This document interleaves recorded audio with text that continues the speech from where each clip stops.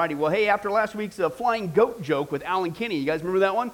Okay, Al and I, we thought it was funny, right, Al? Man, we were laughing up a storm. It was awesome. But apparently Kenny didn't like it. Okay, and I don't know if that has anything to do with him not being here today, but it actually works well with my joke. So thanks, Kenny. But anyway, so Kenny, he didn't like the joke, man. So he decided he needed to get away, not just from me, he needed to get away from me now. You know what I'm saying? And so he decided he was going to go fishing, okay? But not just any old fishing. He went to go ice fishing. That's right. You were paying attention earlier. And you might think this is totally impossible here in Vegas to go ice fishing, but Kenny's a pretty determined guy, okay? He actually found a spot here in Las Vegas to go ice fishing. And once he found that spot, he got up real early in that morning. He went out there on that ice. He got his tent, set it up. He got his pick and his fishing rod, and he starts picking at the ice there, right? But then all of a sudden, he hears this big booming voice. There's no fish under the ice. And so Kenny, he's getting a little startled. And he's looking around, but he doesn't hear anything. So he starts picking at the ice again. And then all of a sudden, he hears the voice again. There's no fish under the ice. And so Kenny, he's getting a little bit edgy. And so he looks up and he goes, God, is that you? And then he hears nothing again. So he starts picking again. And then all of a sudden, he hears that voice again, even louder. There's no fish under the ice. And so Kenny yells out in terror, God, is that you? No, it's the manager of the ice rink.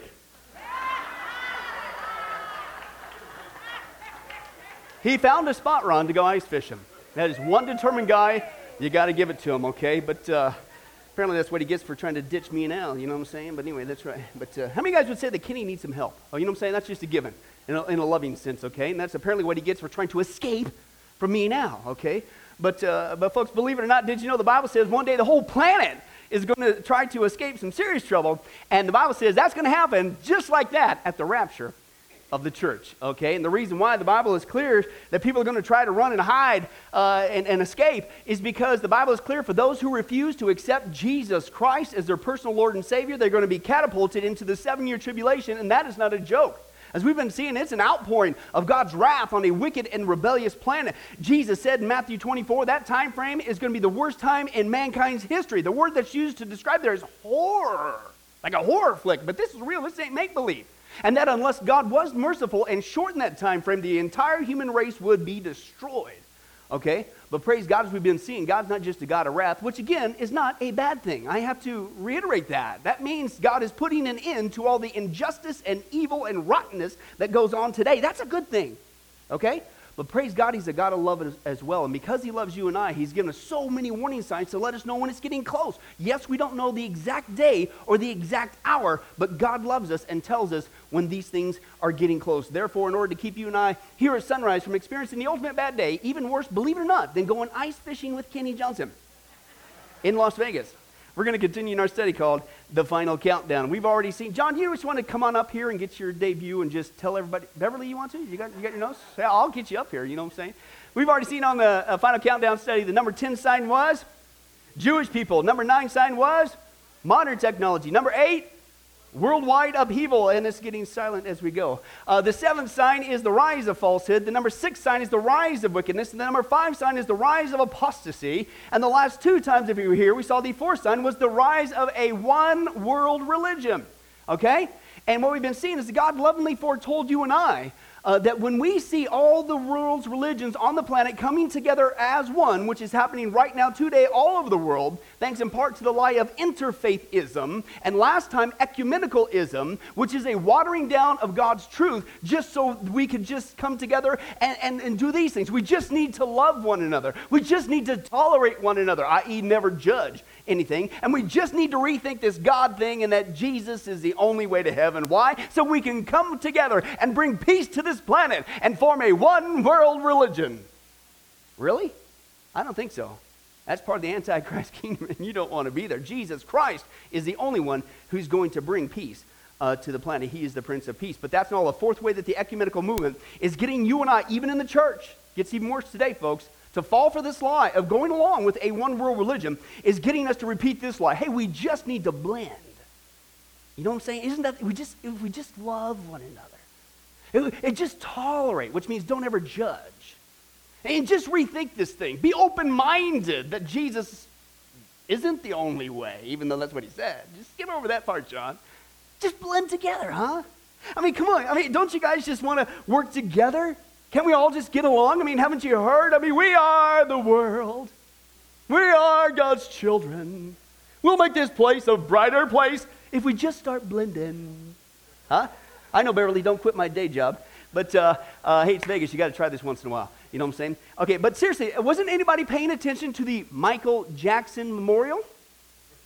I'm telling you, they're using all kinds of events as a global excuse to promote a global religion. I'm going to share with you a little clip from that memorial, and you tell me, folks, if they're not using that as a platform to push this one world religion concept, even amongst Christians, okay? Pay attention to the background and the symbols and the message that they're sharing. Let's take a look at that today.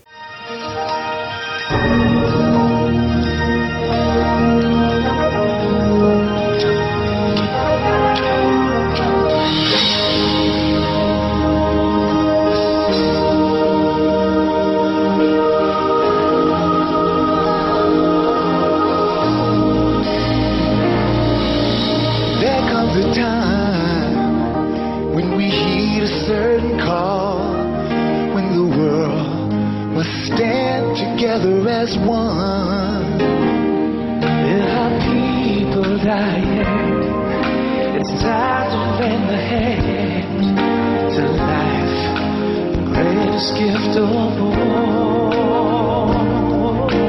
We can't go on pretending day by day that someone somewhere will soon make a change, make a change. We are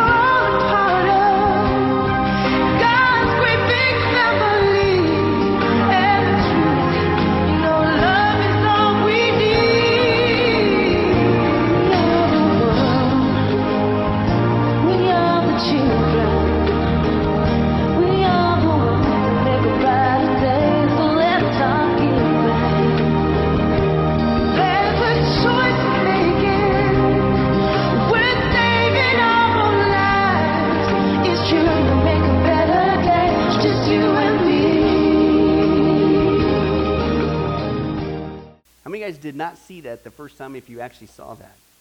But now that you know how they're going about it and what all the symbolism means, what did they use that memorial as a platform for?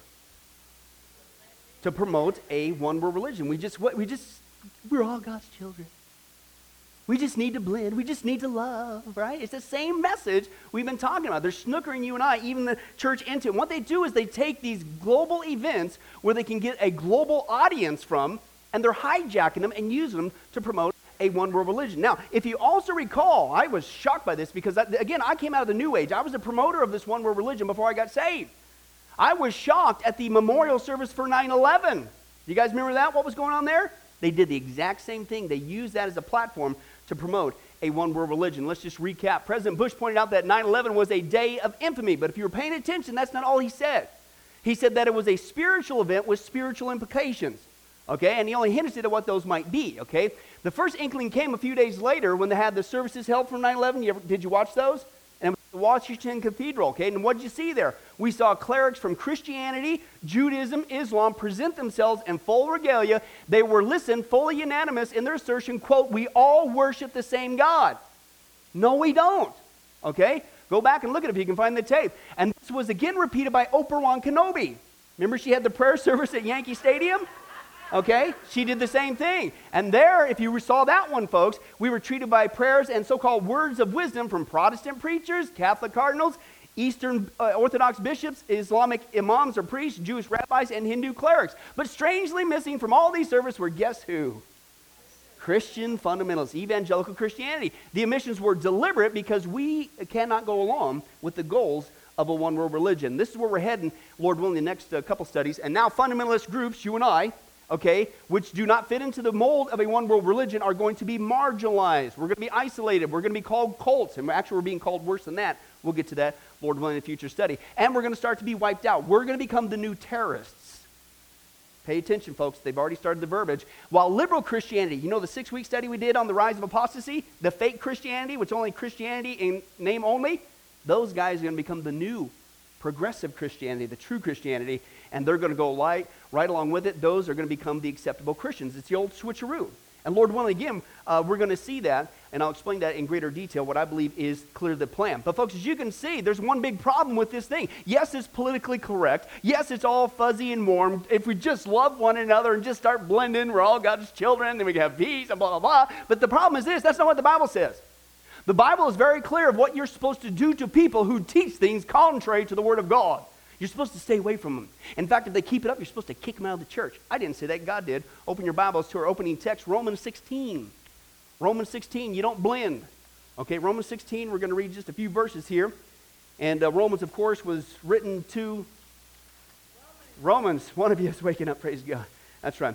Romans chapter 16, verses 16 through 8. Now, the context of this chapter, obviously, this is the final chapter. And so Paul, as is typical, he sends his final greetings, okay? That's the way that they did it back then. You and I today do our greetings, you know, kind of at the beginning, they kind of did the opposite fashion. So he sent his greetings there at the end, and we're going to see that a little bit. It's important for Christians to greet one another, you know, to like each other, to hang out with each other, to shake a hand once in a while. What a concept. Isn't that neat? He says, but as you gather together, not only greet one another as Christians, you need to watch out for something else. Because not everybody who comes into your fold is a Christian. Okay? Pay attention to what he says. He says this, Romans 16, verse 16, Paul says this, now greet one another with a holy kiss. How many guys are just itching for me to say, now turn to somebody next to you and do just... No, come on. You guys need to understand the culture. He's talking about, we would use the vernacular today as Christians, give each other a holy handshake or a holy hug or something like that. Back in the Eastern culture, they still do it today. They kind of kiss on each side of the cheek, you know, nothing like that, okay? But we're supposed to like each other and greet one another, not ignore one another. And he says, so give each other one a holy kiss there. In fact, all the churches of Christ send their greetings. Yay, we're supposed to be united, we're one, and this is awesome. He says, but, notice the word there, I urge you.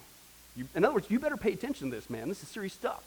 Yes, you're supposed to hang out with one another and greet one another as Christians, but I urge you, you better what? At the same time, you better watch out for those who cause what? Divisions in the church. And they put obstacles in your way. How? By the things that are contrary to the teaching that you have learned. They introduce them. What are you supposed to do with those people? Blend with them? We are the world. No, you're supposed to keep away from them. Why? For such people are not serving our Lord Christ, but their own appetites. By smooth talk and flattery. Can I translate it a little bit? By Michael Jackson memorial videos. They what? Smooth talk. They deceive the minds of naive people. They come in and they snooker you even in the church is what's going on there, okay? Folks, I don't want you to be naive, hello, as your pastor, and that's why I want to remind you what the Bible clearly tells to you and I, that yes, of course, we're supposed to be nice to one another as Christians. We don't ignore one another, we greet one another. Yes, of course, that's common sense. Okay, but when it comes to those who are causing division in the church, when it comes to those who are introducing things that are contrary to what the Bible says, what are we supposed to do with those people?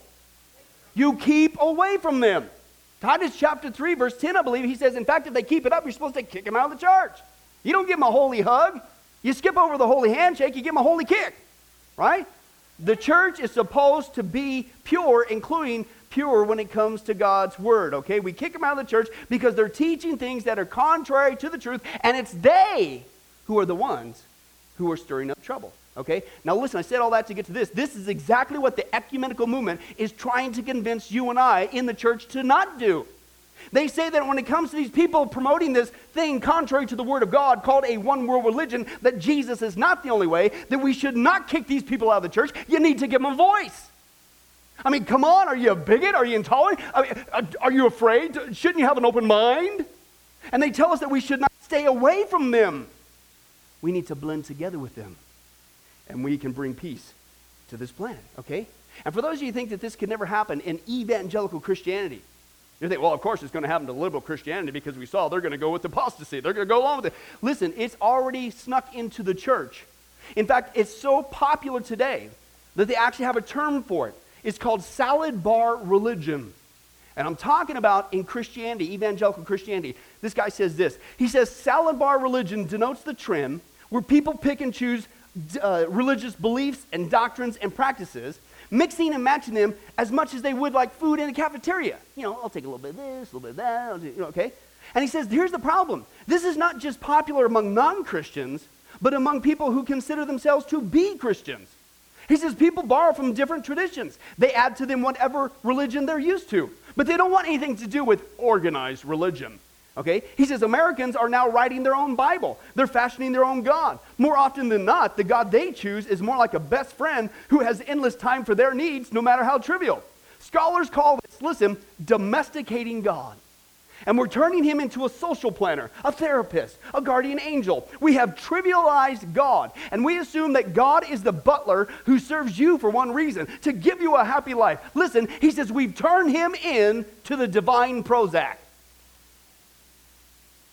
That's what's happening in the church, okay? And again, you guys say, well, come on, there's just no way, Pastor Billy, that this is, folks, I'm telling you, we have been snookered by the ecumenical movement. Under the guise of being politically correct, under the guise of being popular, they have got us to listen. They get us to think that we're broadening the gospel, making it better. No, we're redefining the gospel. We're compromising the gospel.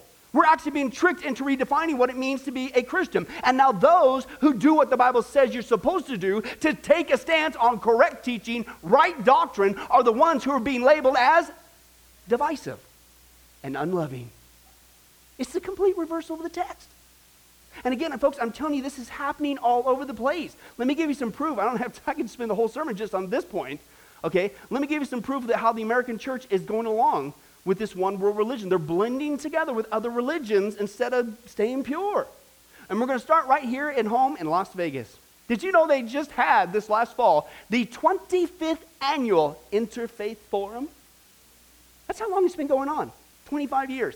Let's take a look at what they were doing briefly at that forum. Let's take a look. Good evening, everyone.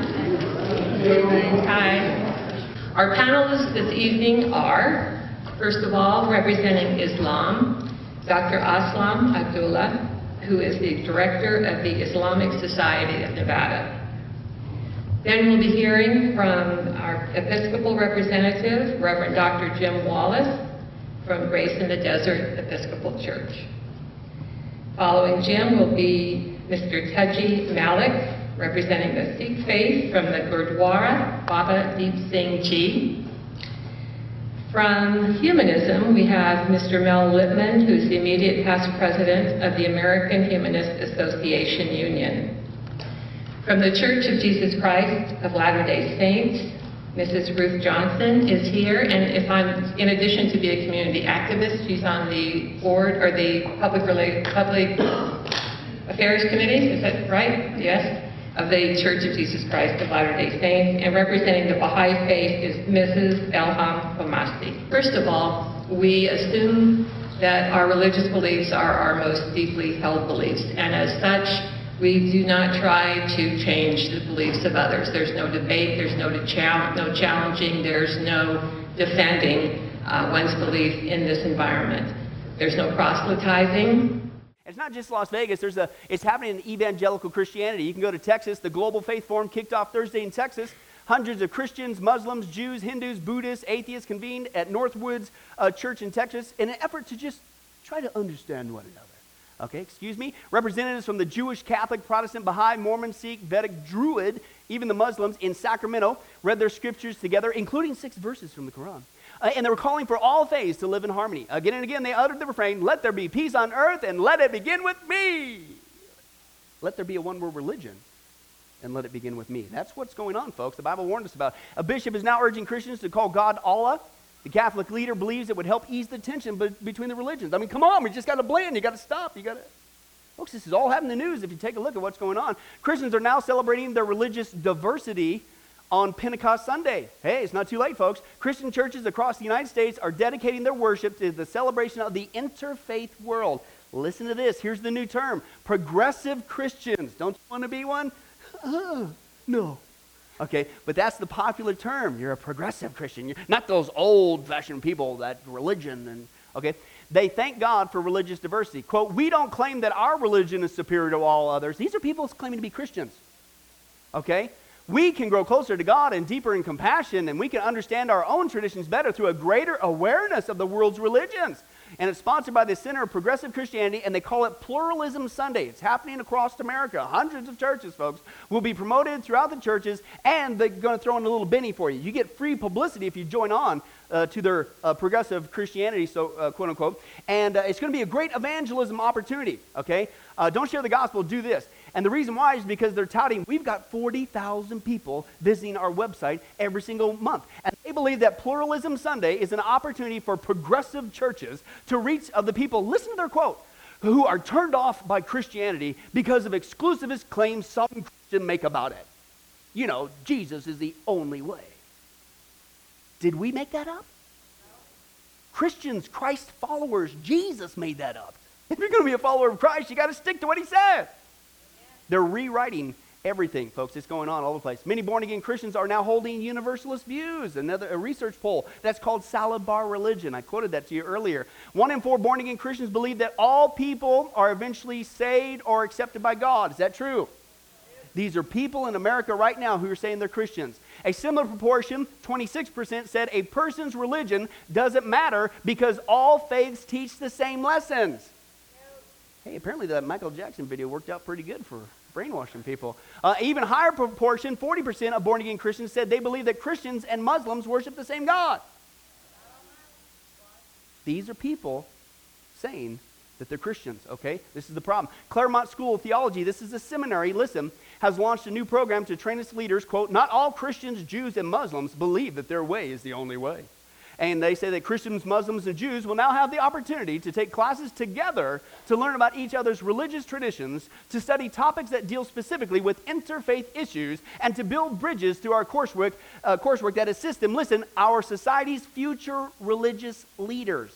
This is at the seminary level. These are the guys who are training the new up-and-coming pastors. And what they say, we're going to put you through this one world religion program because you're going to become our new society's future leaders.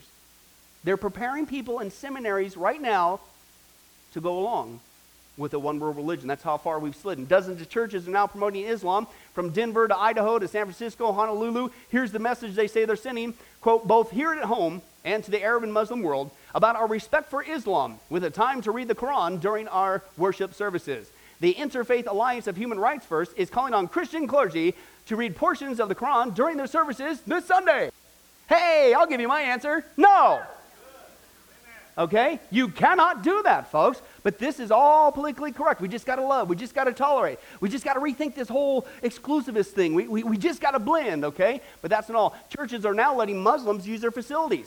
Heart Song Church in Memphis is letting them to do their Ramadan prayers.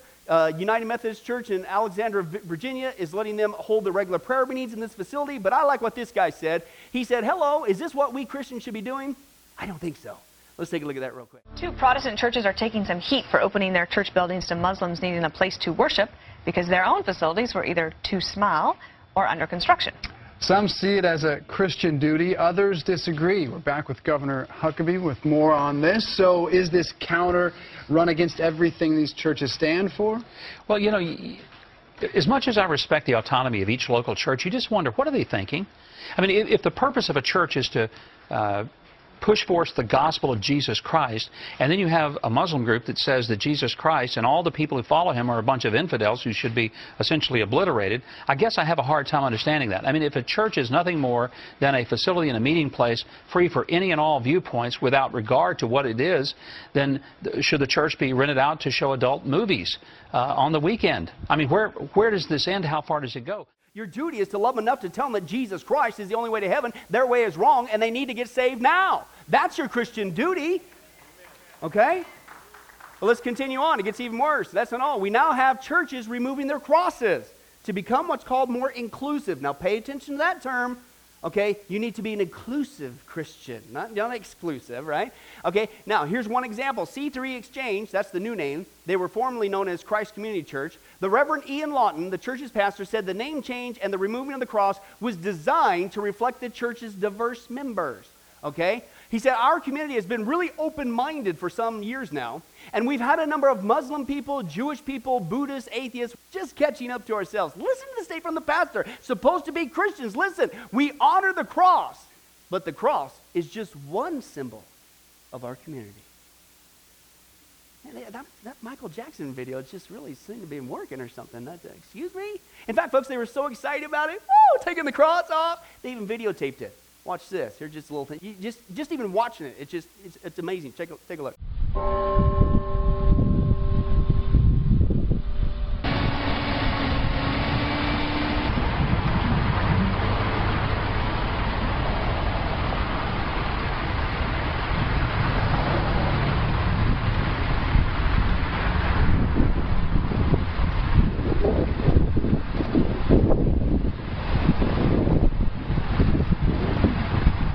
and there she goes.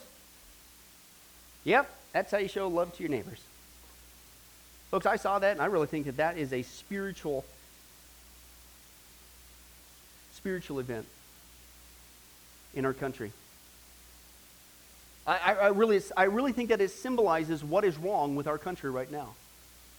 We have been for years removing the cross of Jesus Christ from our courtrooms, from our classrooms. You can't even say it now in the military without it getting in trouble and all this stuff and all this antagonism, and we'll get to that, Lord willing, in a couple weeks. But we have now even got to the point where we are actually literally removing the cross of Christ in the church.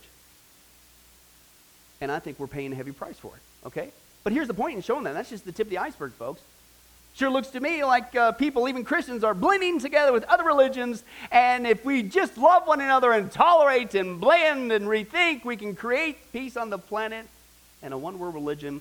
And the Bible says that's exactly what's going to happen when you're living in the last days. It's happening now, folks. I'm not making this up. But that's not the fifth way that the ecumenical movement is getting you and I to fall for this lie of a one-world religion, is to get us to repeat this lie. Hey, you just need to submit. You know what I'm saying? Just submit to this. Would you stop resisting?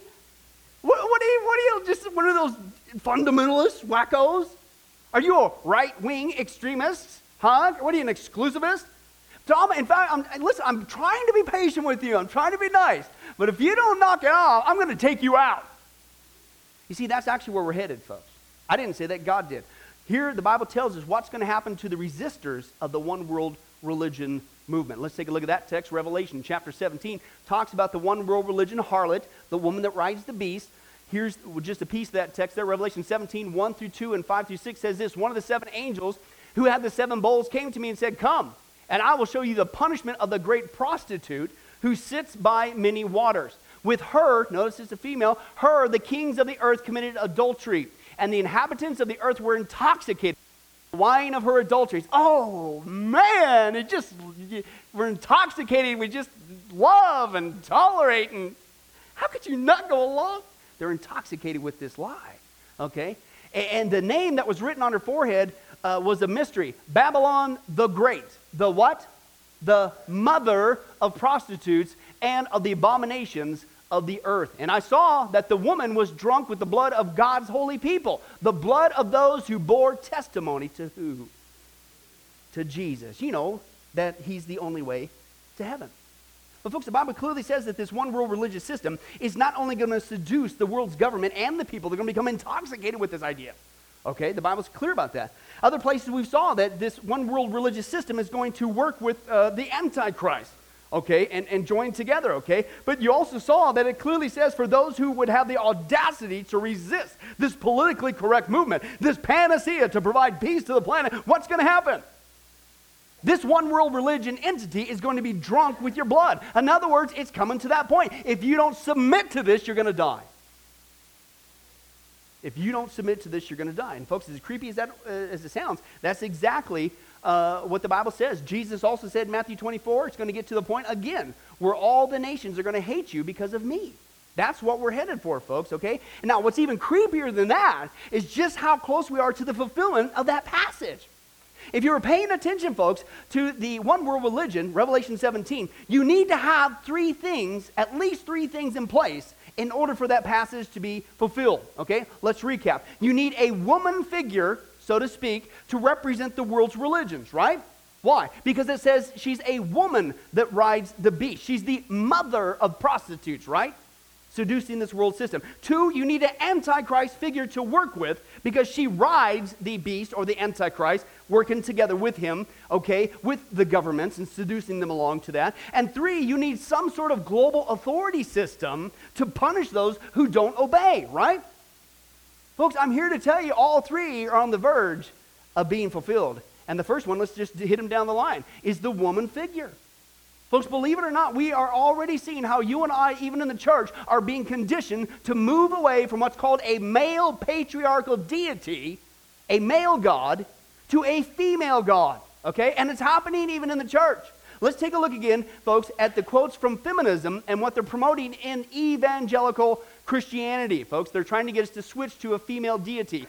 Mary Daly, who considers herself to be a Christian feminist, okay, says this about traditional Christianity. Quote, "To put it bluntly, I propose that Christianity itself should be castrated.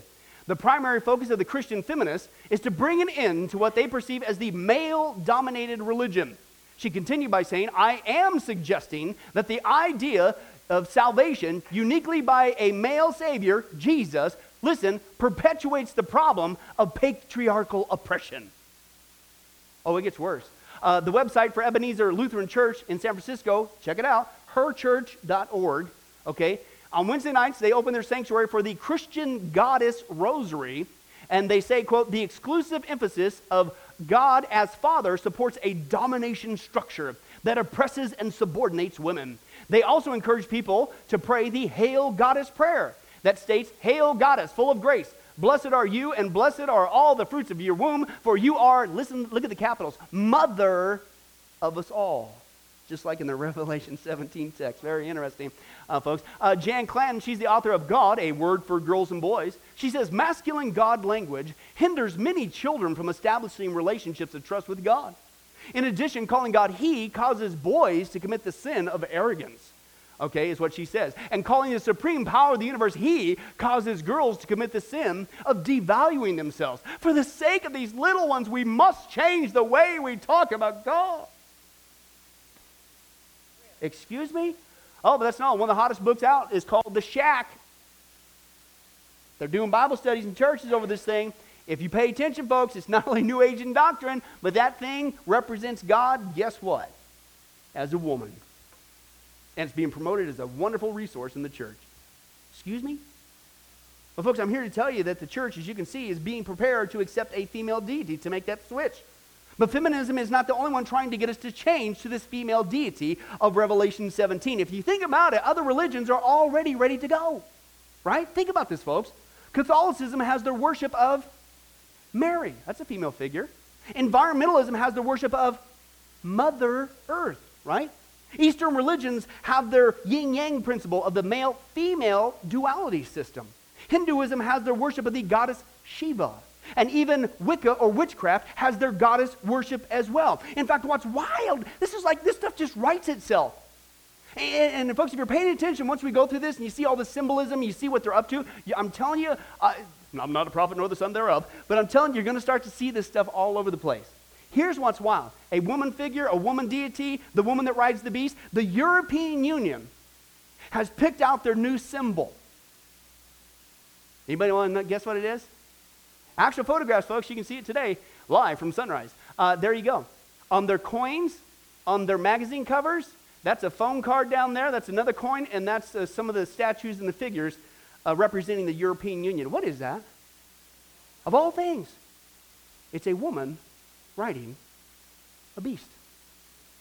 I wonder if one of those things is what God gave the Apostle John to foresee in the future, and he's trying his best to describe it, because that's what he's doing. It's like, that's this woman riding a beast. Interesting. Of all things for them to pick, that's that. And if you don't think this is going to be lapped into all the governments in the world and creating this one world religion, this cooperation, listen to what the European Union is also doing, folks. Here's another one. As you can see there, we can all share the same star. It's called Europe for All. Take a look at the star and what is in the symbols. What's in the star? What's it made up of? All the different religious symbols across the planet. Folks, we're getting so close, it's not even funny. We are being prepared right now to go along with this female deity system, a woman that rides the beast. Okay, but that's not all. The second fulfillment that has to take place in this passage, and I believe it's on the verge of doing so, is the Antichrist figure, right? If you're paying attention to Revelation 17 there, you don't need just a female deity, but you got to have an Antichrist figure for this female deity to work with, right? And if you paid attention earlier in our study, we saw that the Antichrist figure obviously is going to be a political figure, okay, a male figure involved in politics, if you will, okay, and it's going to get to the point where this male political figure is actually worshipped as a god during the 7-year tribulation, right? But man, aren't you guys glad we see absolutely no signs of people worshiping a political figure as a god? Yes, the sarcasm is thick today at Sunrise Baptist Church. Excuse me? I'm going to recap a little bit what we saw before, but there's some new stuff that's out, and they're getting really blatant. They're calling a political figure of a man God. This is wild. Take a look at this video. Obama's had really a different task. We've seen too often as the bad guys, and he has a very different job from Reagan. Was all about America. And you talked about it. We are above that now. We're not just parochial. We're not just chauvinistic. We're not just provincial. We stand for something. I mean, in a way, Obama's standing above the country, above the world. He's sort of God. Oh, but that's not all. As we saw before, folks, an artist in Iowa created an inaugural parade of Barack Obama, riding on the donkey, making his own triumphal entry, complete with the doors, waving palm fronds with a Secret Service escort. That's a mockery of the triumphal entry of Jesus Christ.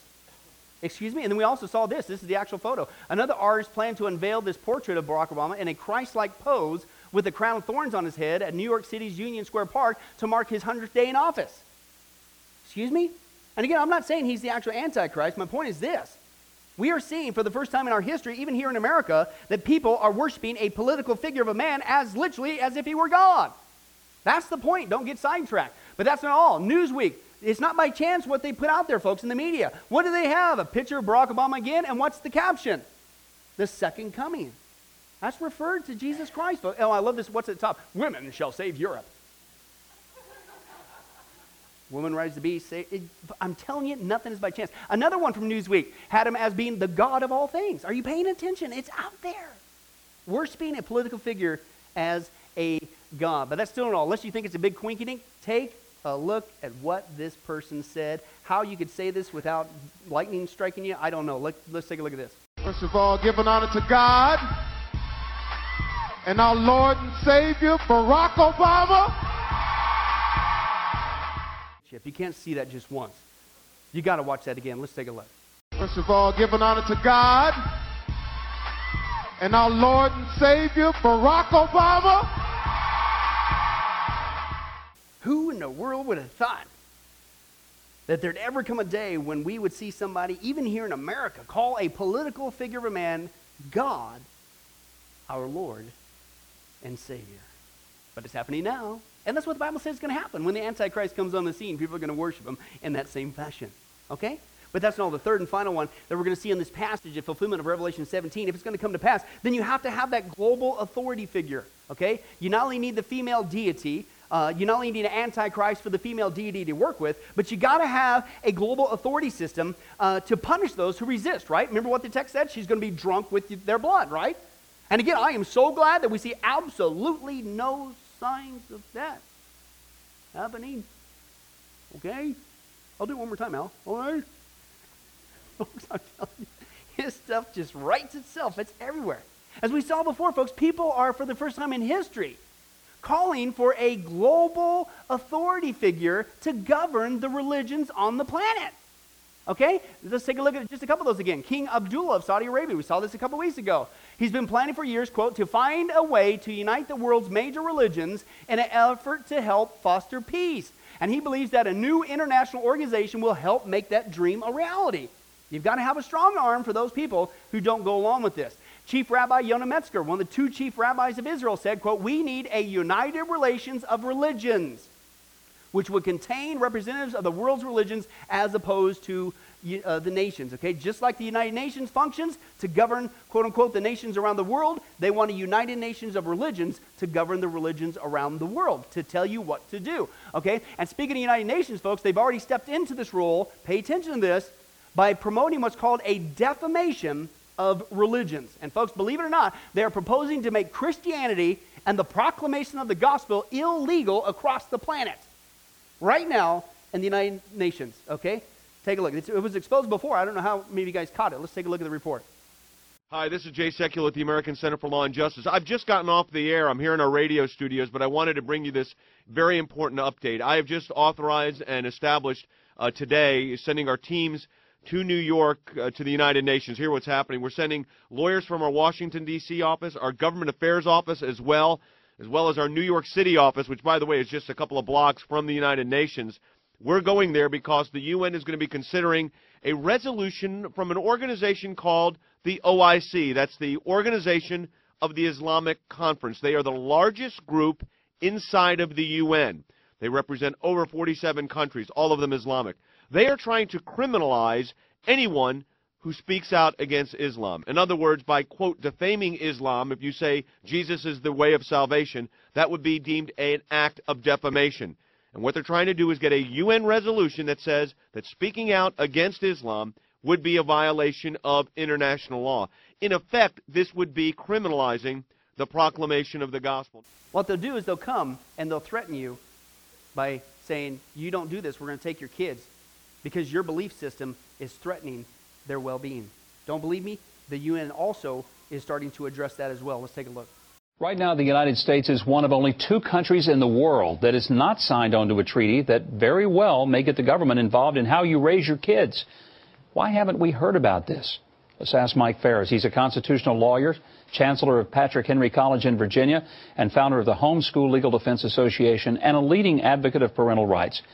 Mike, why haven't we heard about this treaty that's being proposed? Well, it's been sitting in limbo ever since 1995. The political climate simply wasn't right for it to be sent to the Senate for ratification. Madeleine Albright, on behalf of the Clinton administration, did sign it in 95, but the time is right now. The Obama administration, particularly Secretary of State Hillary Clinton and Barbara Boxer in the Senate, believe that this is their hour. And it's probably going to be coming up for ratification either this fall or maybe next spring. But sometime in this session of Congress, we're going to see this UN treaty that tells all parents and children how their lives will be governed through the UN by the United States government. I mean, this would be huge, and we're not hearing about it, Mike. So, first of all, to the skeptic. Right. Now, how do I know this is really going to make a difference in the way the case law could be applied? Are there any instances in the past where children have sort of maybe taken on their parents in a courtroom setting? In Washington State, for a number of years, they had a state law that paralleled the UN Convention on the Rights of the Child. It's since been repealed, but when I was a lawyer in Washington State, a 13-year-old boy went to the social workers through his public school counselors and complained that his parents took him to church too much. They went Sunday morning, Sunday night, and Wednesday night prayer meeting. The social workers were outraged about this amount of church, and they removed the boy on an emergency basis. Normally, took him out of his own home. Out of his own home on an emergency, which is, for child abuse, serious matters. The 72-hour hearing came along 3 days later. I was the lawyer for the families. The only issue in the case was how much church. And the judge said, you know what? I think once a week is enough church for any 13-year-old boy. And if you want to keep custody of your son, you've got to agree to take him to church only once a week. Not child abuse. Church services. Who would have thought also in our nation's history where we'd actually get to the point where some global authority would tell us when we could and could not take our children to church services as Christians, and how many otherwise they're going to come and take them away. Folks, that global authority system is in place. If you don't submit to this, one day the Bible says you are going to pay the ultimate price. She's going to be drunk with your blood. Where have I heard that before? Okay? And folks, this is what the Bible says is going to happen if you just happen to be in that generation. You're living in the last days. And the point is this: what more does God got to do to get our attention? This is not a game. This is real. This is really going on. I didn't spend all week faking these videos, right? This is happening all the time in the news.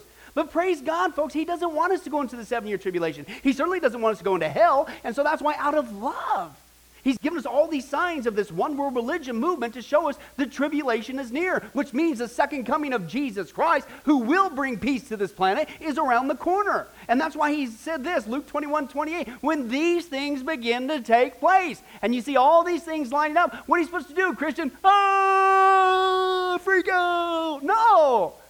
If you love Jesus and you know what He saved us for, you should be beside yourself in excitement. Woo! He's coming back. And all this baloney and all this antichrist, and where you have the audacity to say you're going to take away my kids for taking them to a worship service for Jesus Christ, you're the loser. You're not going to win. That should excite us, folks, because Jesus Christ is coming back for His church, okay? That's the attitude we need to have. And on top of that, the Bible is clear. If you're here today as a Christian, it's time to get busy. Hello? We have no more cushion time left. We do not have the liberty to continue to beat each other up. We better start working together and make a difference while we can as Christians, and love our friends and our family and our co-workers, even these people behind the scenes. Love them enough to tell them that Jesus Christ is still, even after all that you've done, willing to save you completely and take you to heaven. That's our Christian duty, right? The enemy's got us snookered. He's got us fighting each other. We're fighting the wrong battle. We've got to come together as His church and get motivated on the right things. But if you're here today and you're not a Christian, hey, I beg you, please heed the signs, heed the warnings. This is not a game. You need to give your life to Jesus Christ now. The Bible says that God is the one who determines the length of our lives, and we are not given a moment longer. And if you've fallen for this lie, the one world religion movement, even though it sounds wonderful, it definitely tickles your ears, it sounds fluffy, it's politically correct, it's a lie from the pit of hell. There is only one way out of this mess. His name is Jesus Christ. Take the way out today, because the alternative is this. It's not just that you're not going to heaven. The Bible is clear. Jesus talked about it twice as much as he did heaven because he loved people. You're going to hell. And folks, hell, I'm telling you, is the last place you ever want to go, especially when you didn't have to go there, if you would only receive the gift of eternal life through Jesus. We'll close in prayer after this. Contrary to the father of lies, though, God's word describes hell as a place where God pours out his wrath upon the wicked.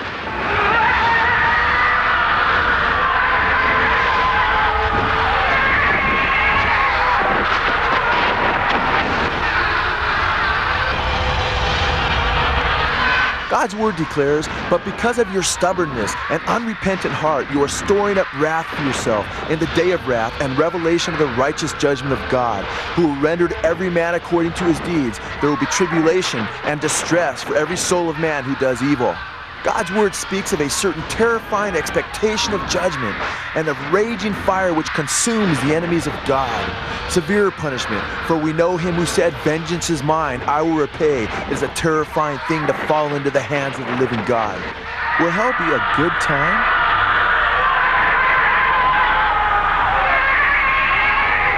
Contrary to the father of lies, hell will not be a place of friendship and rock music, but of misery and darkness and isolation. The only thing you will hear from others are their cries of torment.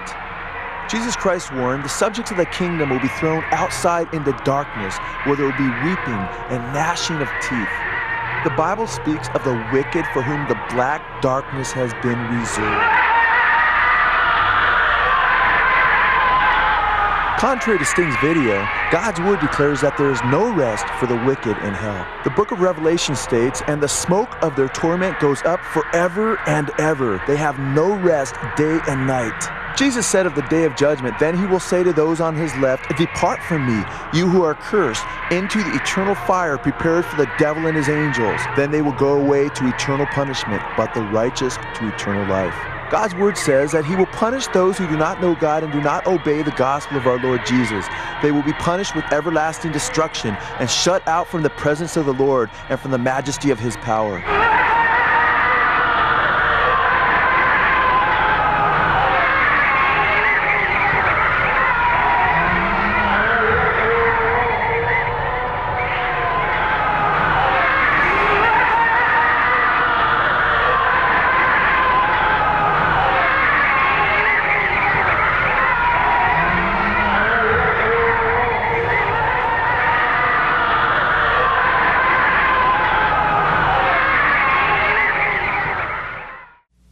Well, hi, this is Pastor Billy Crone of Sunrise Baptist Church, and I hope you enjoyed today's study.